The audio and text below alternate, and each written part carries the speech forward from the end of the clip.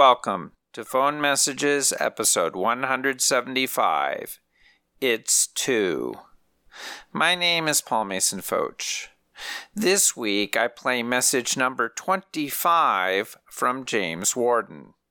The message is 3 seconds long and comes from the spring of 1990. Let's listen.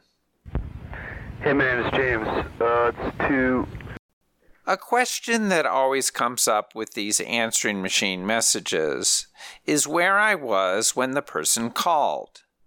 In this case, since James gives the time of 2 o'clock, one possibility would be the Seminary Co-op bookstore, which was mentioned in my episode with Bill McLean several weeks back.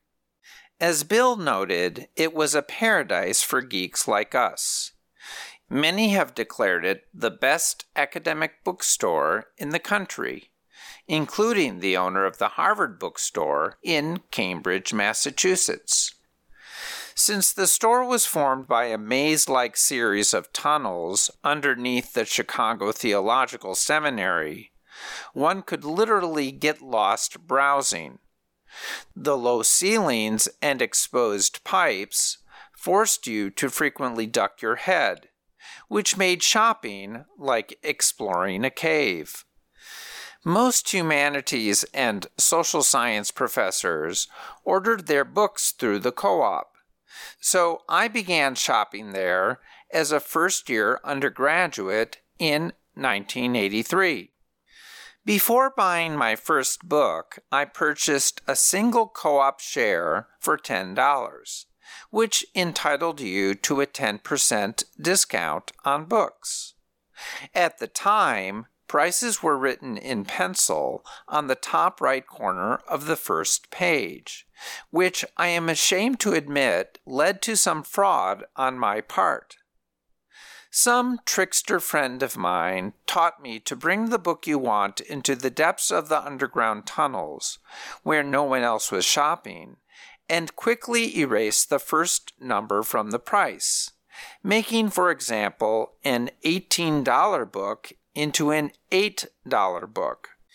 I can't remember how many times I did this, but I distinctly remember using this personal discount to buy a Bernard Williams essay collection titled Moral Luck for a class in contemporary ethical theory with Professor Chris Korsgaard.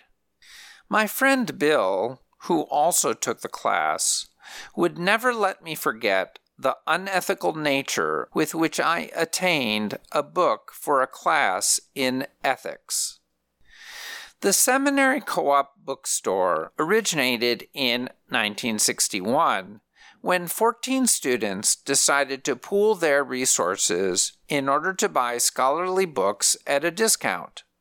A classified ad in the Chicago Maroon from January 1963 reads simply, "Browse for books at the Seminary Co-op bookstore. Co-op rebate prices. CTS basement."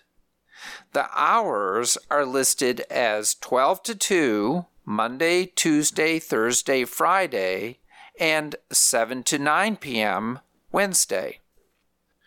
In November of 1983, an ad in the Maroon announced a grand opening of the co-op's second bookstore on the corner of Kimbark and 57th, named, logically enough, 57th Street Books.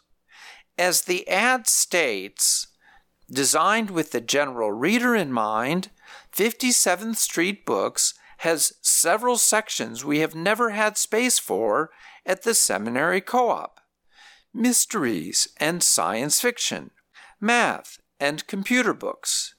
In addition, there is more space for art, music, film, and children's books. In fact, just more space in general. This was putting it mildly. In contrast to the cramped and cavernous seminary basement, 57th Street Books was bright and open. It contained an extensive children's section and a table where people could sit and read newspapers and magazines, making it seem more like a public library than a place of business. I remember spending many hours sitting in the store studying for the GRE, using a copy of the Princeton Review test prep. No purchase necessary.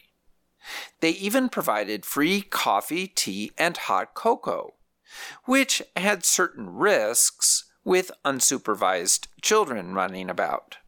One afternoon, I observed a little boy helping himself to hot chocolate, but then proceeding to spill the brown liquid all over several expensive art books on display nearby. I don't recall he was ever asked to pay for the damage, which embodied the laid-back attitude of the place.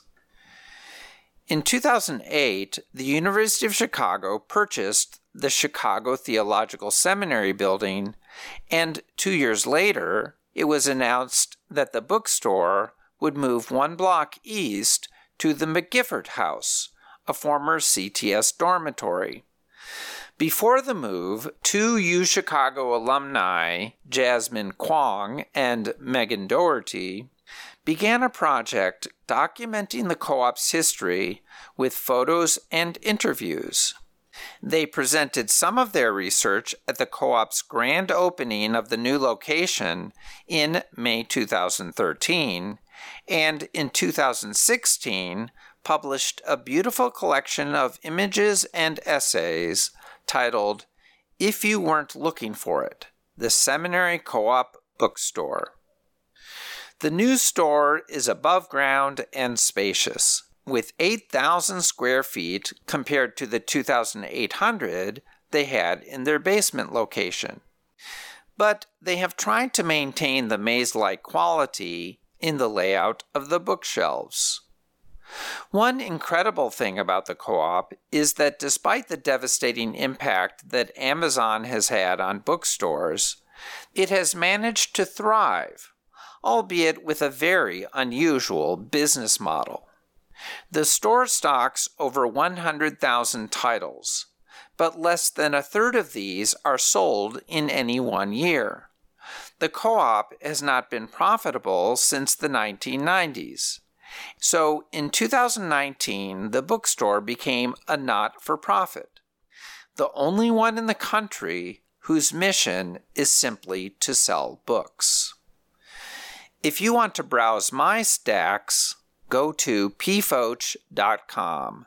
That's pfootsch.com. Thanks for listening. Talk to you next week.